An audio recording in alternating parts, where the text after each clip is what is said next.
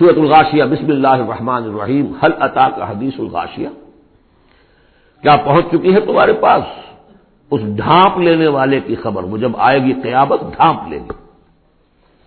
وجوہ یومئذ خاشعہ، یہ مضمون دیکھیے سورہ قیامت میں بھی آیا تھا. وجوہ یومئذ ناظرۃ الی ربہا ناظرہ ووجوہ یومئذ باسرۃ تظن ان یفعل بہا فاقرہ.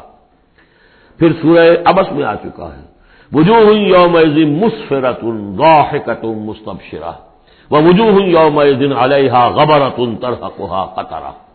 یہاں دیکھیے وجوہ یومئذ خاشعہ، بہت سے چہرے اس دن ہوں گے ذلیل ہوئے دبے ہوئے جھکے ہوئے.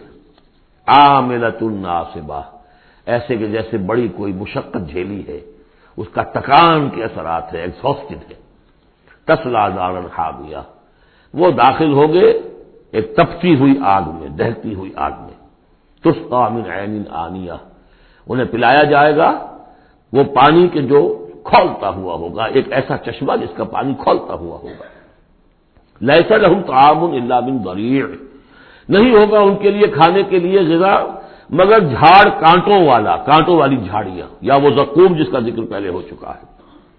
لا یسمن ولا یغنی من جوع، نہ تو وہ موٹا کرے اور نہ وہ بھوک ہی کو مٹائے.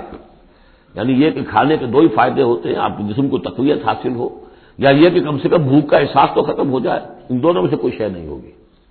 اب اس کے برعکس وجوہ یومئذ ناعمہ، بہت سے چہرے ہوں گے اس روز تر و تازہ، جیسے کہ ناز و نام میں پلے ہوئے لوگ ہوتے ہیں ان کے چہرے. لسعیھا راضیہ، وہ اپنی سعی اور جو بھی انہوں نے دنیا میں محنت کی تھی اور اس کے جو بھی انہوں نے مشقت کی تھی، سار و قربانی کا معاملہ کیا تھا، اس کا جو نتیجہ ان کے سامنے آئے گا اس سے راضی ہوں گے. لسعیھا، یہ انہی کی کوشش تھی، محنت تھی، لیکن آج اللہ نے قبول فرما لی. اولئک کان سعیھم مشکورا، وہ لوگ ہوں گے کہ جن کی سعی جو ہے اللہ تعالیٰ کے یہاں مقبول ہو جائے گی تو وہ راضی ہوں گے. فی جنت عالیہ، ایک باغ میں جو بہت بلند ہوگا، اونچا. لا تسمع فیہا لاغیہ، اس میں وہ کوئی لغو بات بھی نہیں سنیں گے. کوئی لغو بات سننے سے بھی انسان کو کوفت ہوتی ہے، تو اور تو کوئی بات کیا، جھوٹ سننا یا کوئی الزام، یہ تو اس کا سوال نہیں. لغو بات بھی نہیں سنیں گے. فیہا عین جاریہ، اس میں ایک چشمہ ہے جاری، چلتا ہوا بہتا ہوا. فیہا سرر مرفوعہ، اس میں اونچے تخت ہیں رفیع. وہ اکواب موضوعہ، اور آب خورے ہیں، کپس ہیں، جام ہیں کہ جو رکھے ہوئے بڑے حساب سے، بڑی عمدگی سے چنے ہوئے. وہ نمارق و مصفوفہ، اور قالین ہیں جو صف کے اندر بچھائے ہوئے ساتھ کے ساتھ لگا کر. وہ ذرابی و مبسوسہ، اور مخمل کے نہالچے ہیں جو ہر جگہ جگہ پھیلے ہوئے ہیں، تھوڑی دیر کے لیے ادھر جا کے بیٹھنا ہے تو وہاں بھی ہے. افلا ينظرون الى الابل كيف خلقت، یہ وہ آیات ہے قرآن کی کہ جس میں جو علامہ اقبال نے کہا ہے کہ آبزرویشن، دیکھو اور پھر نتیجے نکالو.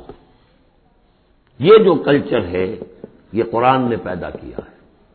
توہمات، ایسے ہی بنائے ہوئے عقائد جن کے لیے کوئی سند نہیں، نہ عقل میں ہے اور نہ نقل میں ہے. یا تو وہی ہے، ریویلڈ نالج ہے جو اس میں ہے، عقل میں آئے یا نہ آئے وہ اللہ کی بات ہے، وہ ماننی ہے. لیکن اس کے بعد اس سے ماورا کوئی بات جو خلاف عقل ہے وہ نہیں مانیں گے. وہ پھر ہونی چاہیے ان السمع والبصر والفؤاد کل اولئک کان عنہ مسئولا. پھر اس سے اب دیکھو افلا ينظرون الى الابل كيف خلقت، تو کیا یہ غور نہیں کرتے، دیکھتے نہیں ہیں کہ اونٹوں کو کیسے بنایا گیا ہے، ان کے جسم کی کتنی ہم آہنگی ہے ان کے ماحول کے ساتھ. پورے ہفتے انہیں پانی نہ ملے لیکن وہ چلتے رہیں گے، کھانے کو نہ ملے چلتے رہیں گے. ان کے پاؤں ایسے بنائے کہ دھستے نہیں ریت کے اندر. کیف خلقت وإلى السماء كيف رفعت، اور آسمان کیسے اس کو بلند کیا گیا ہے. یہ اسٹرانومی والوں کا فیلڈ ہے، وہ سمجھے کیسے ہے یہ. وإلى الجبال كيف نصبت، اور یہ جو پہاڑ ہے یہ کیسے گاڑ دیے گئے، یہ جیولوجی والوں کا فیلڈ ہے، وہ اس پر تحقیق کریں. وإلى الأرض كيف سطحت، اور زمین کو نہیں دیکھتے کیسی بچھا دی گئی ہے. ویسے اس کا ایک خاص وہ سمجھ لیجئے پس منظر بھی ہے کہ کن چیزوں کی طرف، ویسے تو ہر کائنات کی ہر سے اللہ کی نشانی ہے. ان فی خلق السماوات والارض واختلاف الليل والنهار والفلك التي تجري في البحر بما ينفع الناس وما انزل الله من السماء من ماء فاحيا به الارض بعد موتها وبث فيها من كل دابة وتصريف الرياح والسحاب المسخر بين السماء لآيات لقوم يعقلون. ہر شے آیت ہے. شیخ سعدی کہتے ہیں برگ درختان سبز در نظر ہوشیار ہر ورق دفتر است از معرفت کردگار. یہ جو درخت ہیں ان کے جو پتے ہیں سب یہ ہرے ہرے پتے، جو دیکھنے والی آنکھ ہے اس کو تو یہ ہم میں سے ہر پتا ایک دفتر نظر آتا ہے معرفت کا، اللہ تعالیٰ کی معرفت کا. اور آج ہمیں معلوم ہوا ہے کچھ نہ کچھ، آج سے پہلے لوگوں کو معلوم نہیں تھا کہ ہر پتے میں ایک فیکٹری ہے، فوٹو سنتھیسس کی فیکٹری ہے، کہ جو یہ سولر انرجی ہے اسے وہ جذب کر رہی ہے اور اس کو جو ہے کنورٹ کر رہی ہے. وہی انرجی ہے جو لکڑی کے اندر سٹور ہو رہی ہے، پھر آپ لکڑی جلا کر نکال لیتے، یہ آگ کہاں سے آ گئی؟ وہی سولر انرجی، اس کی سورس وہی ہے. اور اس سولر انرجی کو، سورج کی اس حرارت کو جذب کر رہا ہے یہ پتا، اور وہاں وہ عمل جاری. ہر پتا ایک فیکٹری ہے فوٹو سنتھیسس کی. تو برگ درختان سبز در نظر ہوشیار ہر ورق دفتر است از معرفت کردگار. لیکن یہاں چار چیزوں کا ذکر جو ہوا ہے یہ ایک خاص پس منظر ہے. آپ کو معلوم ہے کہ ان لوگوں کے جو پہلے مخاطب تھے قرآن کے، ان کی زندگی گزرتی تھی سفروں میں، لیلۃ الشتاء والصیف. اور سارا یہ حجاز کا علاقہ تھا. جب یہ چلتے تھے تو چلتے ہوئے کیا چیز ہے؟ اونٹ پر تو سوار ہیں، اوپر آسمان ہے، دانے بائیں پہاڑ ہے، نیچے زمین ہے. یہ چار چیزیں وہ تھی کہ جو ان کے لیے ہر وقت ہر آن ان کی نگاہوں کے سامنے. دیکھتے تو تم ہو، لیکن یہ حیوانوں کا سا دیکھنا دیکھ رہے ہو تم. یہ تو اونٹ نے بھی دیکھ لیا کہ اوپر آسمان ہے نیچے زمین ہے اور ادھر پہاڑ ہے ادھر پہاڑ ہے، یہ تو اس نے بھی دیکھ لیا. تم نے کیا دیکھا؟ دم چیز پیام شنیدی نہ شنیدی در خاک تو یک جلوہ آمیخت نہ دیدی. یہ سانس جو آ رہا ہے یہ پیام ہے، کوئی پیغام ہے اللہ کا. کبھی سنا ہے کہ نہیں سنا؟ اور تمہاری خاک کے اندر ایک جلوہ بھی ہے، جلوہ ربانی، روح ملکوتی بھی ہے. کبھی دیکھا ہے اس کو؟ دیدن دیگر آموز شنیدن دیگر آموز. یہ صرف حیوانوں کا سا دیکھنا اور حیوانوں کا سا سننا، اس سے ذرا آگے بڑھو، انسانوں کا سا دیکھنا، انسانوں کا سا سننا سیکھو. تو یہ ہے وہ کہ اب ان کو دیکھو، ان چیزوں کو آبزرو کرو، ان کی حکمتوں کو دیکھو، ان کو انویسٹیگیٹ کرو. اس میں قوانین فطرت جو ہیں، قوانین طبی ہیں، ان کا انکشاف ہوگا.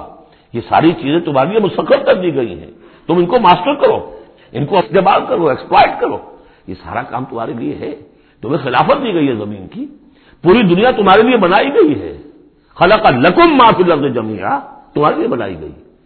لیکن یہ کہ اس میں توہمات ہو جائیں تو پھر ظاہر بات ہے کہ وہ علم کا راستہ رک جائے گا. افلا ينظرون الى الابل كيف خلقت والى السماء كيف رفعت والى الجبال كيف نصبت والى الارض كيف سطحت فذكر انما انت مذكر.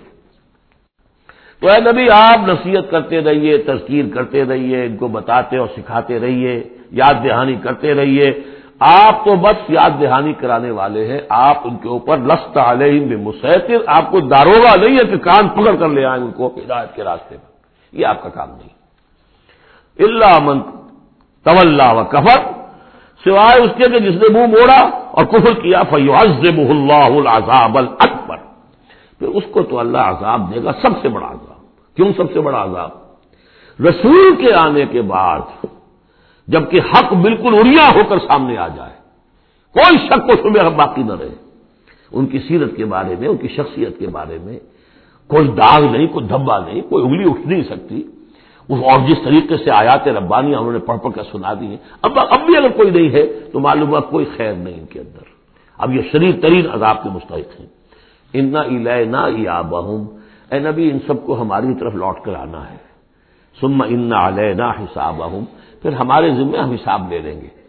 آپ اپنا کام کیے جائیے، جو آپ کا فرض ہے آپ ادا کیجیے، باقی یہ ہم پر چھوڑیے. ذرنی والمکذبین، سمجھے، مجھے چھوڑ دیجیے، میں ان سے نمٹ لوں گا. ذرنی والمکذبین اولی النعمہ مہلہم قلیلا. اور دیکھیے کس طرح سورہ تاریخ جو ختم ہوئی ہے کہ ایک ہی آیت میں مہلہم، آپ کو ان کو ذرا دیجیے، مہلت دیجیے. امہلہم دونوں صیغوں میں، باب تفعیل بھی اور پھر باب افعال بھی. ان الینا ایابہم ثم ان علینا حسابہم اللہم حاسبنا حسابا یسیرا اللہم حاسبنا حسابا یسیرا. آمین یا رب العالمین. بارک اللہ لی ولکم فی القرآن العظیم ونفعنی وإیاکم بالآیات والذکر الحکیم.